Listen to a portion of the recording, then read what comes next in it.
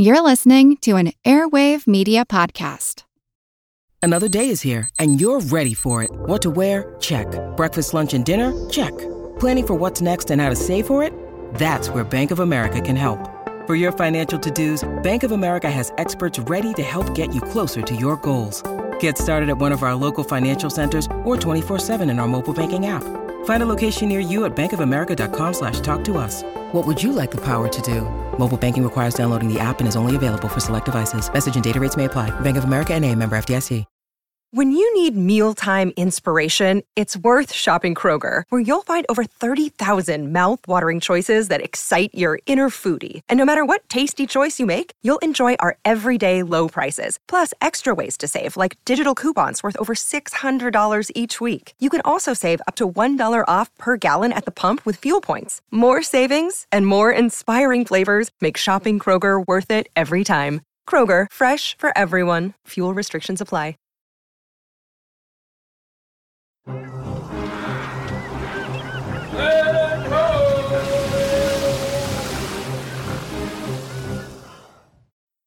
Hello, and welcome to the Explorers Podcast. Today we wrap up our series on British explorer Richard Francis Burton. Last time, we saw Burton transition from explorer to diplomat and traveler, and in the process, his feud with John Hanning Speke would come to a close with the death of Speke in a hunting accident. No one was happy with the way things turned out, and Burton would never forgive Speke, even in death, for what he considered a betrayal. The year was 1865, and the 44-year-old Burton took the post of consul in the city of Santos, a port city in Brazil, not far from Sao Paulo, about 200 miles or 320 kilometers down the South American coast from Rio de Janeiro. Burton's wife Isabel would come with him on this posting. The couple made their home in Sao Paulo due to the healthier climate. It was a typical move by Burton, as he really didn't care about being the consul. He would leave the day-to-day affairs to an associate. As with our last episode, we're going to find Burton is a restless soul. He will rarely stay in one spot for more than a month and venture all over South America. During his 3 years in Brazil, he would explore diamond and gold mines in the region of Minas Gerais, travel 1,300 miles or 2,100 kilometers down the São Francisco River on a raft, cross the Andes Mountains and visit Chile and Peru, and travel to the battlefields of the bloody war between Paraguay and her neighbors. However, all of this travel will not equate to exploration. Other than Burton being the first person to sail all the way down the São Francisco River, shooting rapids no one had ever dared, there will be no geographical discoveries, no great deeds. In addition to all of this, Burton had his work as a consul, plus he would write, working on translations of Hindu folk tales, the Arabian Nights, and the Lusíadas, an epic Portuguese poem written by Luís Vaz de Camões. Of course, he collected lots and lots of notes, which would end up in various books. The time in Brazil was not easy, mostly due to the climate. Extreme rain, heat, and humidity led to disease and illness. Both Burton and Isabel would, at times, get sick. Isabel had cholera, malaria, and a variety of ailments, some as bad as Burton had ever endured.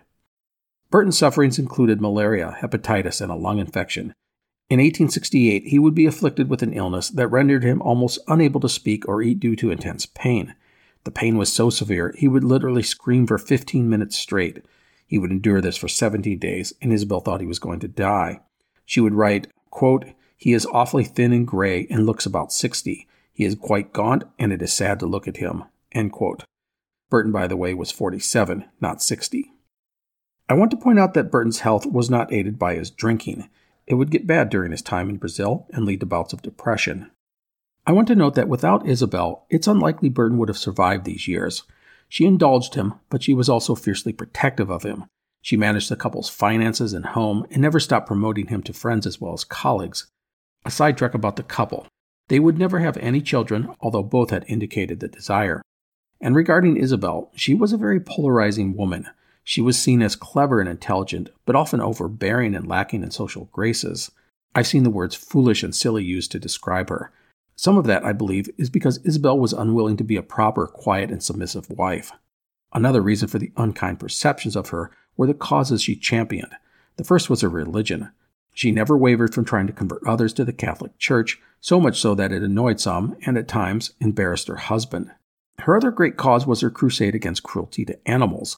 She detested seeing animals mistreated, and she was known to admonish people in the streets when they whipped their horses or kicked a dog. She formed anti-cruelty to animal societies wherever she went.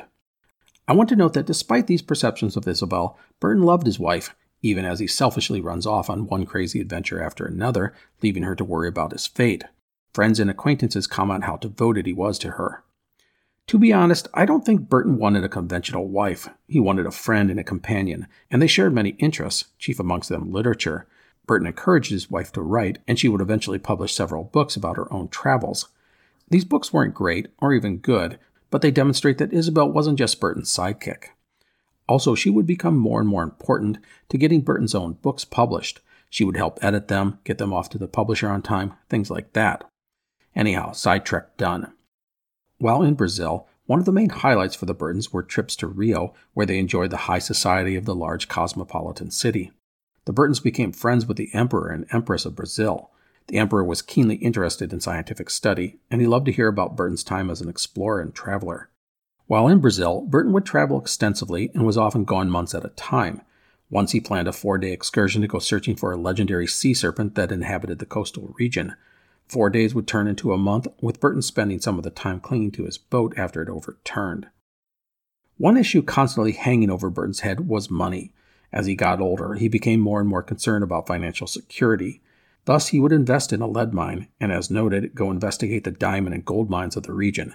Nothing would ever come of these endeavors. By the way, there was one story where Burton discovered several small rubies on a stretch of land. He was told to buy the land, which would have cost him no more than £50. But Burton refused, knowing that he would be cheating the current owner, an old woman. Anyhow, the truth is that Burton was coming to see himself as a failure. He had lost his army commission, his exploration of Africa had ended up making him well known, but not necessarily respected, and certainly not wealthy, and his time as a diplomat was being spent at posts that were considered unhealthy and dead ends. This led Burton to drink more and more, and he exhibited clear signs of depression. It was for Burton a very dark time. Wilfrid Blunt, an English poet and writer, was distressed after meeting with Burton, saying, quote, "He seemed to me, then, already a broken man physically, nor did he impress me very strongly on his intellectual side." End quote. Burton needed to get away from Brazil, and he would do so mostly due to the efforts of his wife, Isabel. Isabel would appeal to the Foreign Office, some say Badger, for a new position for her husband. Thankfully, Isabel's family were friendly with Lord Frederick Stanley, the head of the Foreign Office. It was at this time that Burton would be offered the position of consul for the city of Damascus in Syria. The post was ideal, on paper. Burton knew the lands, the people, the language, the customs, and the religion. Plus the job came with a pay raise, and the climate was much better. Burton was thrilled. If things went well in Damascus, perhaps it would lead to bigger posts, such as Cairo or Istanbul. He would depart Brazil in April of 1869 and arrive in England on June 1st. Now, Burton's job in Damascus was pretty much doomed from the start, although it was not all his fault. To start with, there was a new government taking power in Great Britain, and they were not thrilled about Burton's appointment. We can't forget, Burton had upset a lot of people over the years.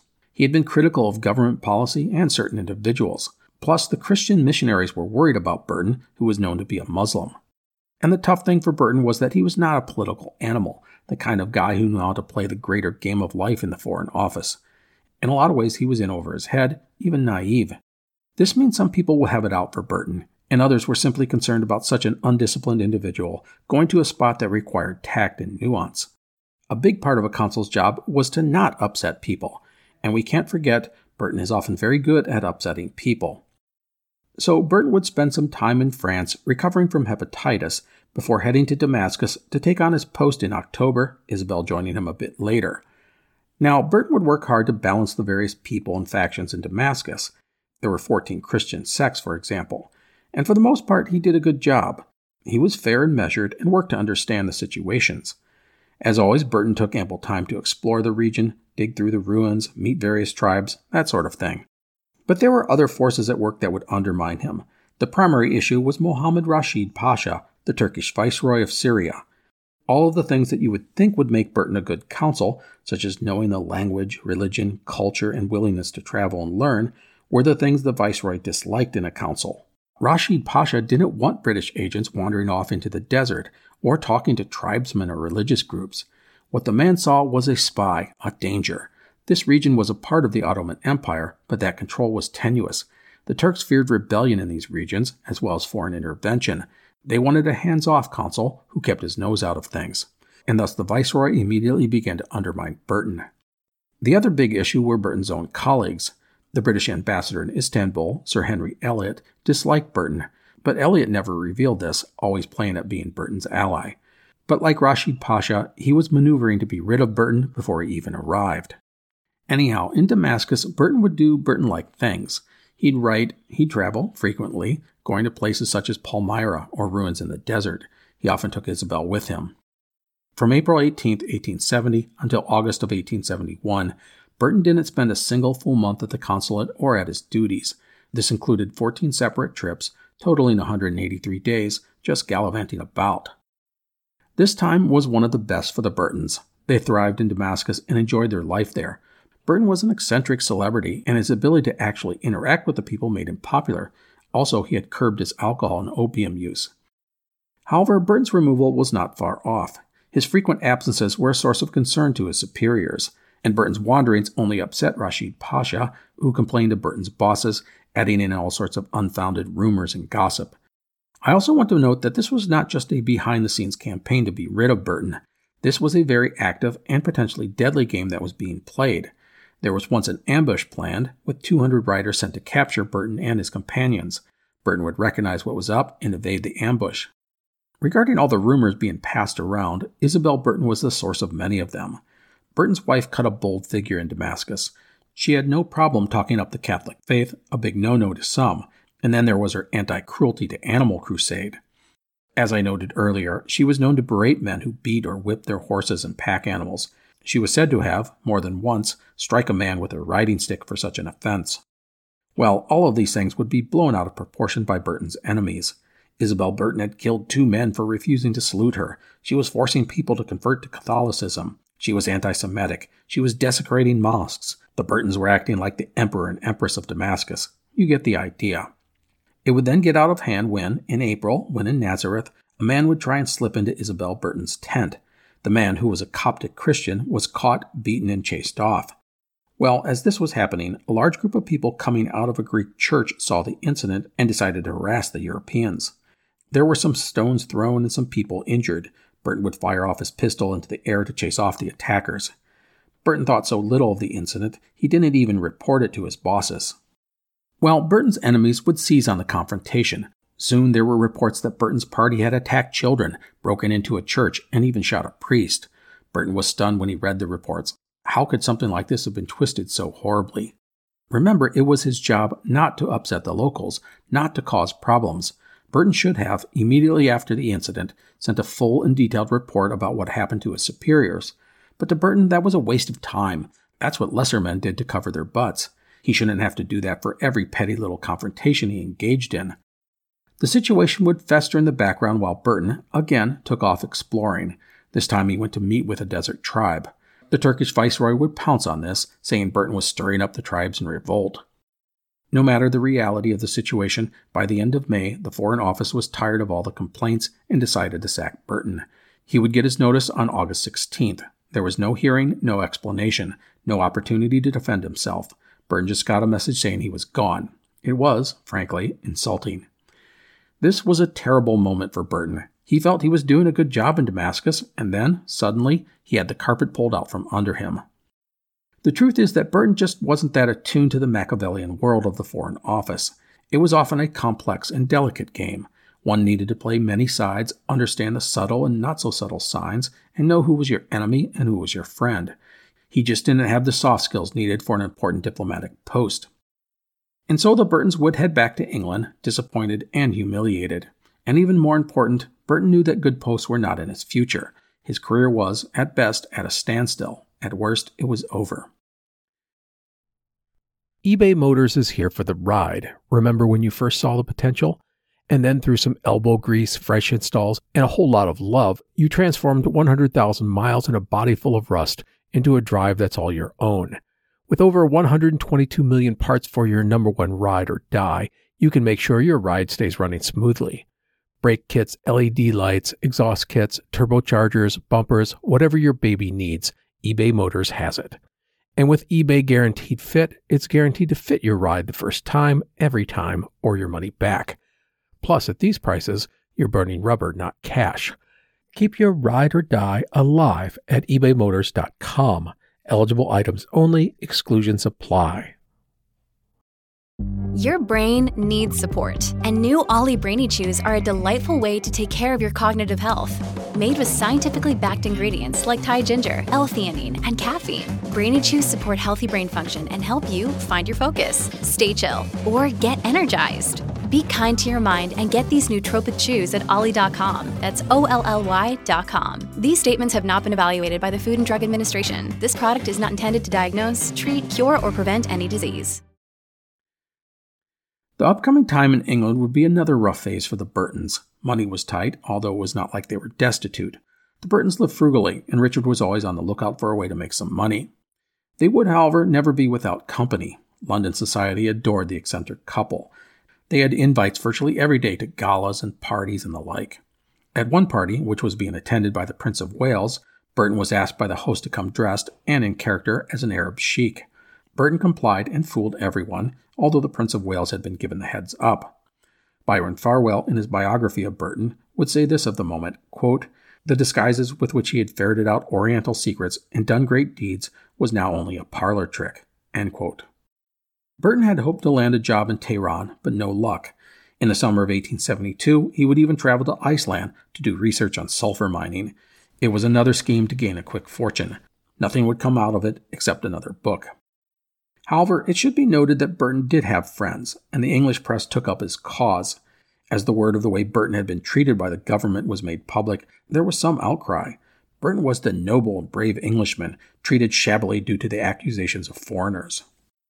During all of this, Isabel would campaign tirelessly to get her husband a new job, and it would eventually pay off when Burton was offered the post of consul at the port of Trieste on the Adriatic Sea in modern-day Italy. The pay was £600 a year, which Isabel accepted on her husband's behalf. It was unlikely a better opportunity would present itself in the near or distant future. If you look at a map of the Italian boot, Trieste is in the upper right side, today on the border of Italy and Slovenia.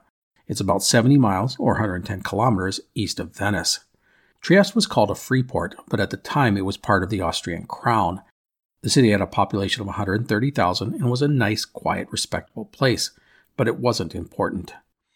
Now, Burton was disappointed by the lack of stature that Trieste held. He was, after all, one of the finest Arabic scholars in the Western world. Why waste him on the Adriatic Sea? Well, many believe that Burton was offered the post as a bit of an apology for how he'd been run out of Damascus, and a way to keep him out of trouble. Trieste was not a demanding post, which meant that Burton's penchant for travel and exploration could be tolerated. And since it was sleepy and calm, with no issues of religious or ethnic strife, Burton could not get into any real trouble. It was free of the backstabbing ways found in the more turbulent regions of the East. And so, while he didn't recognize this at the time, it was a gift. The weather was tolerable, and it would allow Burton to travel and write. Burton would spend the next 18 years as consul in Trieste. For much of the time, he and Isabel would take over the top floor of an apartment building, covering an entire block, 27 rooms. A journalist who visited Burton described their home as an amazing collection of artifacts from all over the world. There were 8,000 books in dozens of languages, guns, pistols, spears, swords, masks, and scientific instruments. There were Oriental hangings, Bedouin rugs, and dishes and goblets and trinkets from Asia and Africa. Everything was one of a kind, as Burton despised mass-produced products.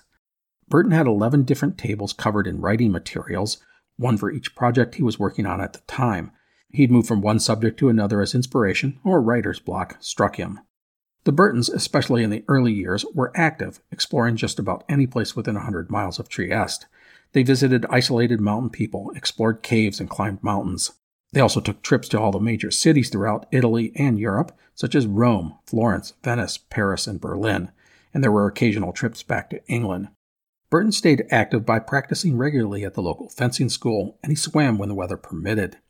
And in time, the couple would establish a retreat in a village up in the mountains about an hour away. It was an inn where they had permanent rooms. It was here that Burton would do much of his work on his translation of the Arabian Nights. And while Trieste was a sleepy town, they loved to entertain visitors. Burton looked like an old prizefighter with scars on his dark face, the latter courtesy of so many years in the sun. He also grew this huge mustache. I mean huge. It was almost ridiculous. Anyhow, he was still tall and commanding, if slowed by gout and other ailments. But he could command a room, the guy with a million stories, many so outrageous it was hard to know if Burton was telling the truth or not. One story I'll share was when he and Isabel were hosting a tea party for the highest society of Trieste. Burton came into the room with a manuscript in hand, as if this was what he had been working on. He would set it down and then wander off, knowing everyone would want to see what it was all about. He had replaced the top page of the manuscript with a new one, which identified the book as The History of Farting. You gotta love wacky Burton. Despite all the things he had been through, I don't want you to forget that he had a wicked and sometimes warped sense of humor. So, as I said, Burton didn't spend a lot of time in Trieste. He simply left a lot of the official work to an associate while he traveled. Here are some of the highlights of Burton's various travels and expeditions. First, he would take Isabel to India, something she adored. Those early years were so important to Burton's life, and her visiting the region made her feel like she could share those times with him. It also allowed Burton to investigate some abandoned diamond mines. He thought the mines had been given up on too early and would try and entice investors into giving them another go. It was, however, all too vague and no one would bite. The trip would net a book for Burton as well as Isabel. Second, Burton would conduct 2 rather extensive operations to mine for gold in Midian, which is in northwestern Arabia along the eastern shores of the Red Sea. This happened in 1877-78. There were rumors of old Roman gold mines in the desert that had been swirling for ages, and Burton was always a sucker for gold. The enterprise was not an insignificant investment. However, while Burton brought along an engineer, he didn't have a metallurgist or experienced prospector. In many ways, this was like old times for Burton. He was back leading an expedition into an area he understood and appreciated. But Burton was not a geologist, and in the end, he would only find some old ruins and catacombs and a lot of rocks. The project would be a financial bust for all those involved, although Burton would write a couple more books chronicling the endeavors. Our third expedition also involves gold. In 1881, Burton would sail to the Gold Coast, which is today Ghana, on the western coast of Africa, on behalf of the Guinea Coast Gold Mining Company to identify mining opportunities. Well, Burton would come away enthusiastic, saying there was not only gold, but diamonds, rubies, and other gems. He suggested hydraulic sluicing to extract the gold. And you know what? Burton was right. The area was rich in gold. However, a company engineer would follow up on Burton's report and disagree as to the feasibility of setting up any mines. It would take 20 years for someone to mine the gold in the area that Burton had investigated, but when they did, it was mined exactly how he proposed. So, no gold again for Burton, but it did get him, you guessed it, another book. Side note here, Burton suggested to the British government that he be made governor of the Gold Coast and given half a regiment of West Indian troops. If that was done, he could make the region a major gold producer. His idea was politely turned down. The last thing Great Britain needed was a gold-obsessed Burton marching around Africa with his own personal army. A fourth endeavor was one that almost turned into quite the adventure. In October of 1882, Burton received a telegram directing him to proceed to the Gaza region of the Middle East. 2 British agents on a secret mission in the Sinai Desert were killed by native tribesmen, and a third, Professor Edward Palmer, was missing. Burton's job was to organize a rescue mission to, hopefully, find Palmer, who was an old friend. This was exactly the kind of thing that Burton would have loved, something exciting and important. But as I said, it was almost an adventure. And that's because evidence of Palmer's death was discovered, ending the mission. Burton had only gotten to Cairo. The final story about Burton and his travels would have been huge if it had happened. Burton would be offered by General Charles Gordon the governorship of Darfur in what today is Western Sudan. This was a volatile area and would require an immense commitment and risk on Burton's part. Burton would turn down the job, even though it more than doubled his salary. Gordon would tempt Burton later by improving the pay to £3,000 a year and then $5,000. Burton said no each time. He didn't want to leave Isabel, and his health was just not that good. Plus, he was skeptical of British policy in the area. And it turns out Burton was right. The region would soon be engulfed in rebellion, and the man who ended up with the job, Rudolf Slayton, an Austrian officer, would be defeated in the Mahdist War. Slayton would be captured and spend 11 years in captivity before finally escaping in 1895. General Gordon, by the way, would die in the Siege of Khartoum in 1885. So that concludes Burton's travels in his lifetime. There will be journeys back to England, around the Mediterranean, and Europe, but Burton's life as an explorer was done. A big reason for all of this would be age and health. Burton would have a tumor on his groin area removed, which laid him up for months, and he was constantly plagued by gout and back pains. As for Isabel, she would suffer again from cholera in 1874, but would recover. However, in the 1880s, she would begin to suffer through a variety of ailments, which would ultimately turn out to be cancer. And with that, I want to transition to the discussion of Burton's last great adventure, and that was as a writer and translator. Now, Burton had published dozens of books in his life, but none had really made him much money, but that was going to change. I have mentioned that Burton had, for 30 years, been toying with the idea of translating some Eastern texts. A big one was 1001 Nights, which was a collection of anonymous Middle Eastern folk tales.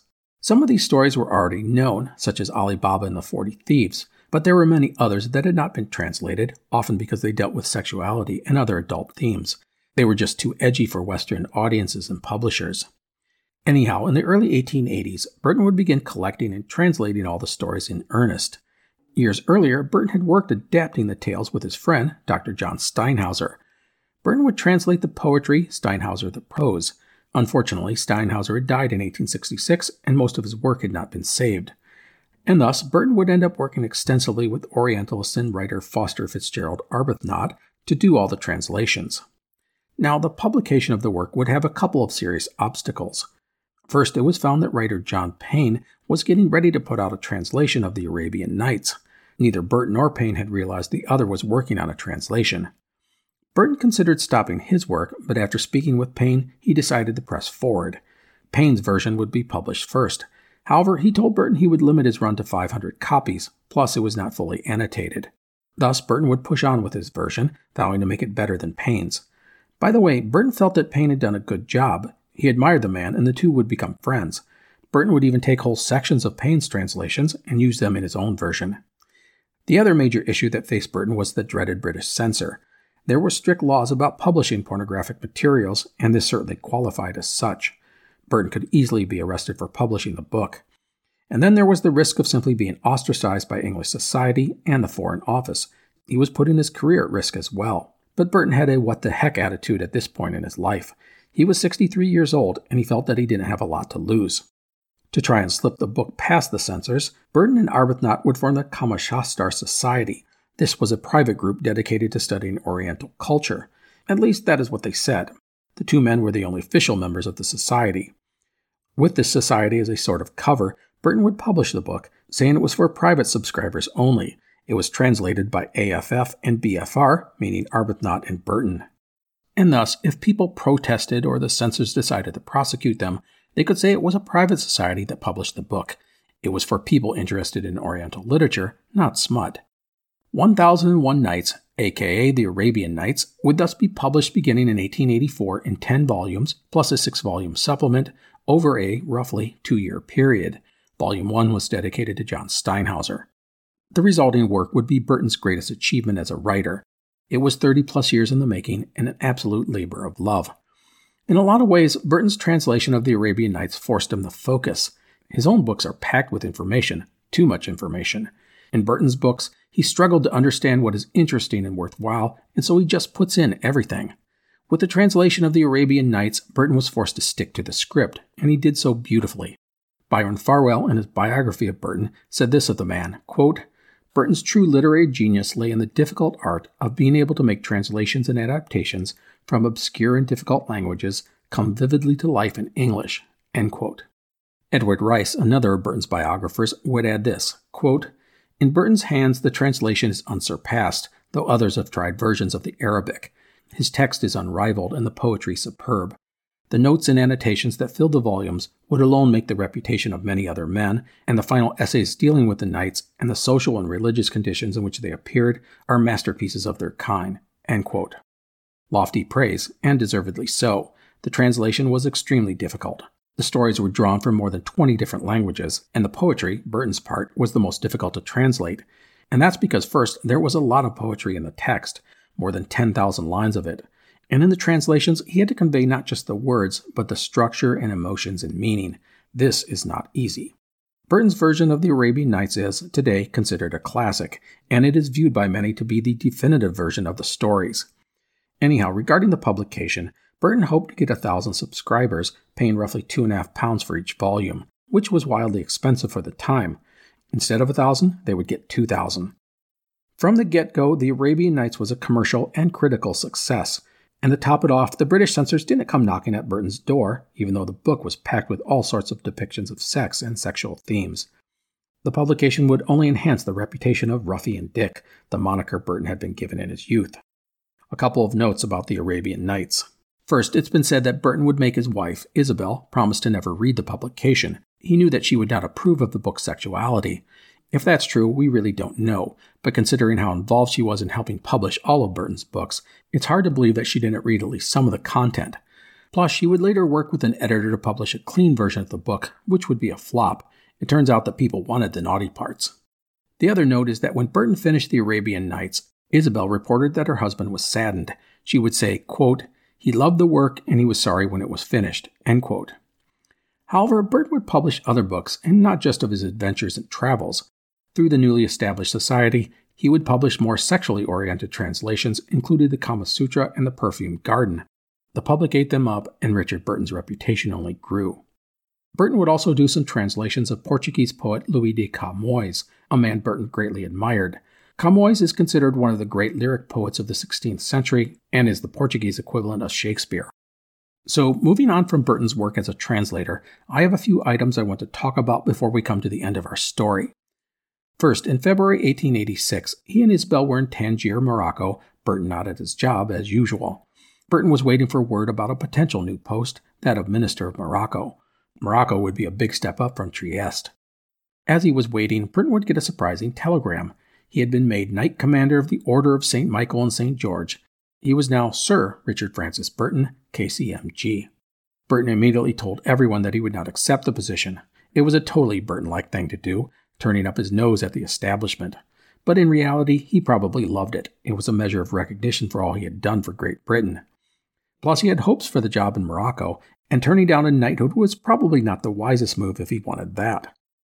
Anyhow, the Morocco job would never materialize, and Burton would head back to Trieste. Meanwhile, he and Isabel's health was failing them. Later that year, Burton would have some fits and convulsions, causing him to request full retirement from Her Majesty's government, despite being 5 years short of retirement age for the Foreign Service, which was 70. He cited ill health and long service to Her Majesty's government. The request was refused. And so it was back to Trieste for Burton.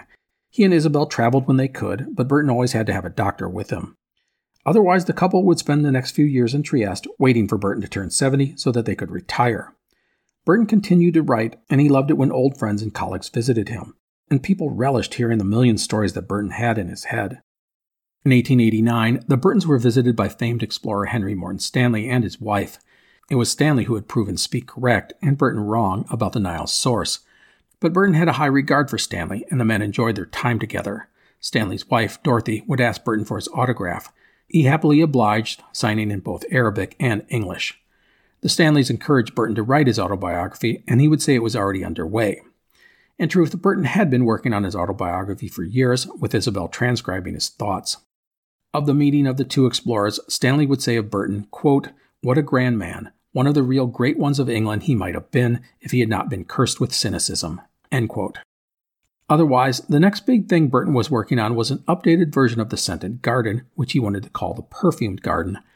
The book was a 15th century Arabic sex manual and work of erotic literature. Isabel was appalled by the book, but Burton was excited about its publication, saying, quote, "It is the crown of my life," end quote. On October 19, 1890, Burton announced that The Perfumed Garden would be finished the next day. He considered it a monumental achievement. However, the next morning at 4 a.m., Burton woke with various pains in his body. Isabel would call for his doctor, Frederick Baker. Baker would give Burton some medicine to comfort him, but 30 minutes later, Burton began to struggle to breathe. While Isabel frantically tried to get a priest, Burton would say, quote, "My God, I am a dead man," end quote. And then he would die, result of a heart attack. However, Isabel Burton insisted her husband was not dead. Yes, his heart had stopped, but that didn't mean his brain had stopped. At least that is what she argued. Isabel was a deeply superstitious woman and a devout Catholic, and more than anything, she wanted her beloved husband to die in the grace of the Catholic Church. And so she would insist Burton was still alive until a priest arrived, which was like an hour or two later. The priest would then perform the last rites on Burton. Isabel would have Burton's religion marked as Catholic on his death certificate. And so Richard Francis Burton was thus officially dead. The date was October 20th, 1890. He was 69 years old. He died 4 months short of the retirement he very much was looking forward to. As for the whole Catholic thing, Isabel had gotten her husband to sign a document stating he had converted to Catholicism. Different sources say different things about this document.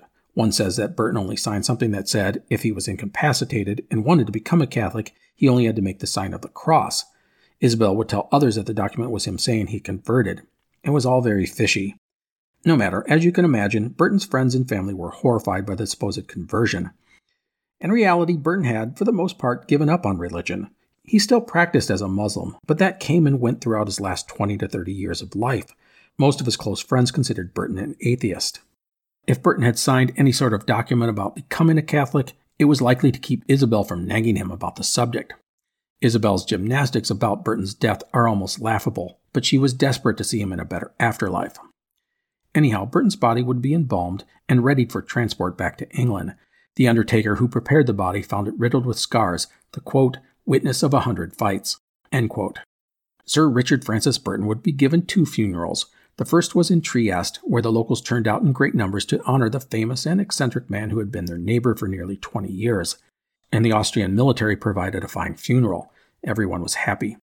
A funeral in London was to follow. However, before that, the legendary 16 days of destruction would begin.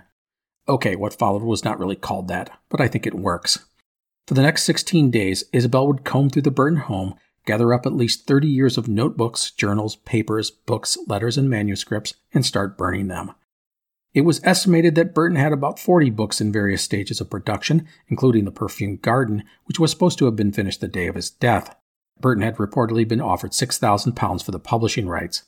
Isabel, however, would burn it, saying that Burton's ghost had appeared to her 3 times, insisting that it be done. While some things would survive, who knows what ended up as ashes? What did his personal journals reveal about his time exploring in Africa? Did he have anything that discussed his world while traipsing about India in the guise of Mirza Abdullah? What about the autobiography Burton had been working on? Considering how much the guy wrote, the possibilities were endless, but most of it was lost. Word of Isabel's actions would be met with outrage, not just amongst family and friends, but with the press and the public. Burton's physician, Dr. Frederick Baker, who had spent many hours with Burton over the past few years, said The Perfumed Garden would have been Burton's magnum opus. So people ask, why did Isabel burn all of her husband's stuff? Well, to her, it was to protect her husband. Who knows what was written in all those notes? Burton's obsession with sex meant that there were things that might have smeared her husband's good name. Isabel wanted Richard to be seen as a proud and brave Christian, one who had sacrificed and worked hard for his country. It's possible she just burned it all without knowing all of its content. Anyhow, Isabel would have all their belongings shipped back to England and arrange his next funeral. She looked into having him buried at Westminster Abbey, but that wasn't going to happen. Plus, she wanted him in a Catholic cemetery. She would settle on a very odd place, the cemetery of St. Mary Magdalene Roman Catholic Church in a London suburb, which would only ignite more controversy. No one believed Burton was a Catholic, and they said he would be appalled at the location of his burial. Burton's family was so upset by it all, only one relative, a cousin, would attend the funeral. Isabel would raise nearly £700 to build a 12 by 18-foot mausoleum to house Burton's coffin. The tomb was made of marble and stone and built in the shape of a Bedouin tent, or at least how an Englishman or English woman would think a Bedouin tent looked. It's still pretty amazing. Go look at photos of it. I have put links on the website, explorerspodcast.com. It's one of the strangest tombs I have ever seen. It looks like a real tent. If you were looking at it in low light, you'd be, what the heck? Anyhow, the other odd thing is the cemetery is in a working-class neighborhood, so all the other tombstones are simple and normal. But not Burton's. It's this huge tent. It's even got a window in the back so you can look in. So Richard Francis Burton was dead and buried, but his reputation would keep his memory alive. His wife was vilified by the press and the public. They attacked her Catholicism and said she had destroyed the life's work of a great Englishman. Isabel didn't help herself by holding seances in Burton's tomb. Anyhow, Isabel would write her own biography of Burton, which was published in 1893. It is not considered very good, as Isabel gave us a thoroughly sanitized version of her husband. I'm guessing Isabel incorporated some of the information she had transcribed from the autobiography Burton had been working on, but she would have tamed things down and cut out anything that bordered on controversy. Isabel would continue to fight to preserve her husband's name, and no one can dispute her devotion to him. When Madame Tussauds Wax Museum asked to make a statue of her husband, Isabel would provide them with Burton's real clothing from Arabia to clad the figure. Anyhow, Isabel Burton would die on March 21, 1896, succumbing to cancer at the age of 65. She was buried with her husband. Her influence on her husband's life cannot be understated, and her burnings of Burton's writings have made her a villain to many Burton aficionados. Isabel's own autobiography would be published the following year. So you know what? That's it. The life of British explorer and adventurer Richard Francis Burton. I honestly don't have a ton of stuff to add. I think the guy's life told his story. It wasn't about one expedition or one discovery, but about the totality of his experiences and deeds. Still, I will leave you with a few comments about Burton, because that's the sort of thing that I do. In just about everything Burton did in his life, he was limited mostly by himself. His caustic, biting attitude grated on people, and a lot of people just didn't like him, and thus they threw obstacles in his path, or they just didn't help him. In this world, you don't have to be liked to succeed, but you don't want to be disliked. That's when people actively work against you. Burton seems to have never figured that out. Still, I love Burton's attitude and spirit, even if it frustrates me as well. I love that he challenged convention and broke rules, but it's just stupid how many things he did that sabotaged his own career. As an explorer, Burton did some great things. The journey to Medina and Mecca, and then to Harar, and of course the discovery of Lake Tanganyika. But he again sabotaged himself in so many ways. Some of the mistakes could easily have been avoided with just a modicum of foresight. I mean, letting Speke go back to England ahead of him was foolish, and to not see the dangers was mind-boggling. In the end, Burton never rose into the upper echelons of famous explorers of the age, such as Henry Morton Stanley and Dr. David Livingstone. He lacked that single great signature discovery. It could have been Lake Victoria, but Burton let that one slip out of his grip. Instead, he became more famous for his public feud with John Hanning's Speke. No matter, Burton's reputation would rise in the later years of his life, and once he had passed away. It allowed the public to look at the totality of his work and say, hey, this guy did some amazing things. Plus, his enemies were dying off as well, leaving only a record of his deeds and not the personal vendettas and bruised egos and feelings. And with Burton, as I have said, his deeds are not just his geographic discoveries. It was also his work in linguistics, his writings, his translations, and so much more. As we look at his life, we see this insanely curious man, a man who loved to learn, and he wasn't afraid to dive into new things or question the status quo. In fact, he relished those opportunities. To have done what he had done was really amazing. Now, all of this said, I don't want to paint this overly rosy image of Burton. He had his warts. For all of his willingness to break rules and criticize his superiors, he never questions the place of his queen and the idea of a greater British Empire, as well as his role as an Englishman. And while Burton could be incredibly open-minded, his writings are riddled with the typical attitudes of the time on race and colonialism. Virtually every race and religion is savaged, and at times it's not pretty. So that is the life of Richard Francis Burton. I want to note some ways Burton has been remembered. First, there are a ton of books about Burton. To be honest, I never really found any single one that I thought best. I've quoted Byron Farwell's biography, written about 60 years ago, because it is one of the best with regards to sticking to the available source materials. But it is dated in some ways. And other books get into different realms of Burton's life.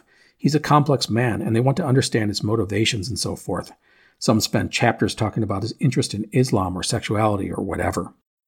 I want to note that you can go to burtoniana.org, that's burtoniana.org, and you'll find all sorts of info about Burton's life.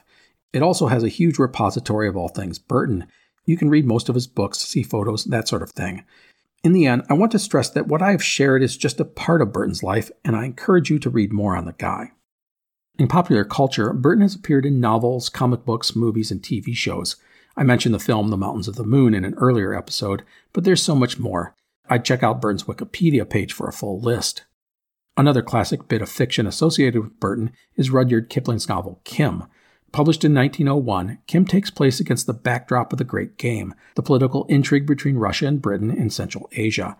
It is believed that Kipling based his lead character on Burton. And with that, our tale nears an end. I will finish up by telling this personal story. For those of you who do not know me, I am 58 years old. I have always loved history, with explorers being one of my favorite topics. When I was around 12 or 13 years old, my late father dug out a couple of books he had in our basement. They were The White Nile and The Blue Nile by Australian author Alan Moorhead. It was here that I first read about Burton and all the explorers of the Nile River, and I love the guy. He took spears through the face, thumbed his nose at society, and marched into the unknown, nearly dying too many times to count. It was great stuff for a kid, and I'll never forget Burton after reading those stories.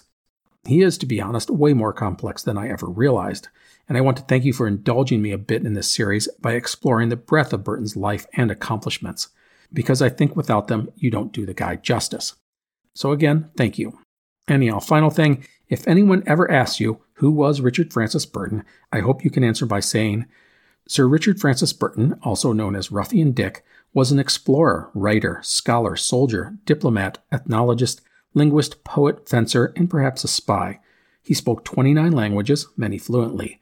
He was one of the first Europeans to visit the holy city of Mecca, which he did in disguise. He explored extensively in Africa, including the Great Lakes District. He is acknowledged as the first Westerner to reach Lake Tanganyika, the sixth largest lake in the world. He wrote or translated more than 200 articles, books, and literary works over the course of his life. This included some controversial items, such as the Kama Sutra and the Arabian Nights. So there you go.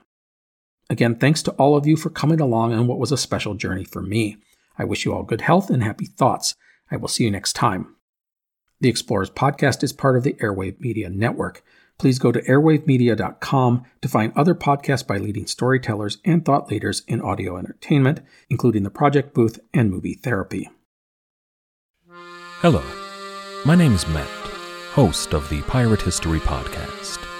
Pirates rank among the most mythologized and romanticized of all historical figures.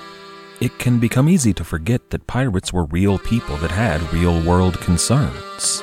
If you like tales of high-seas adventure, daring do, and also want to learn more about who Blackbeard supported to be king, you can learn more about all of that at the Pirate History Podcast.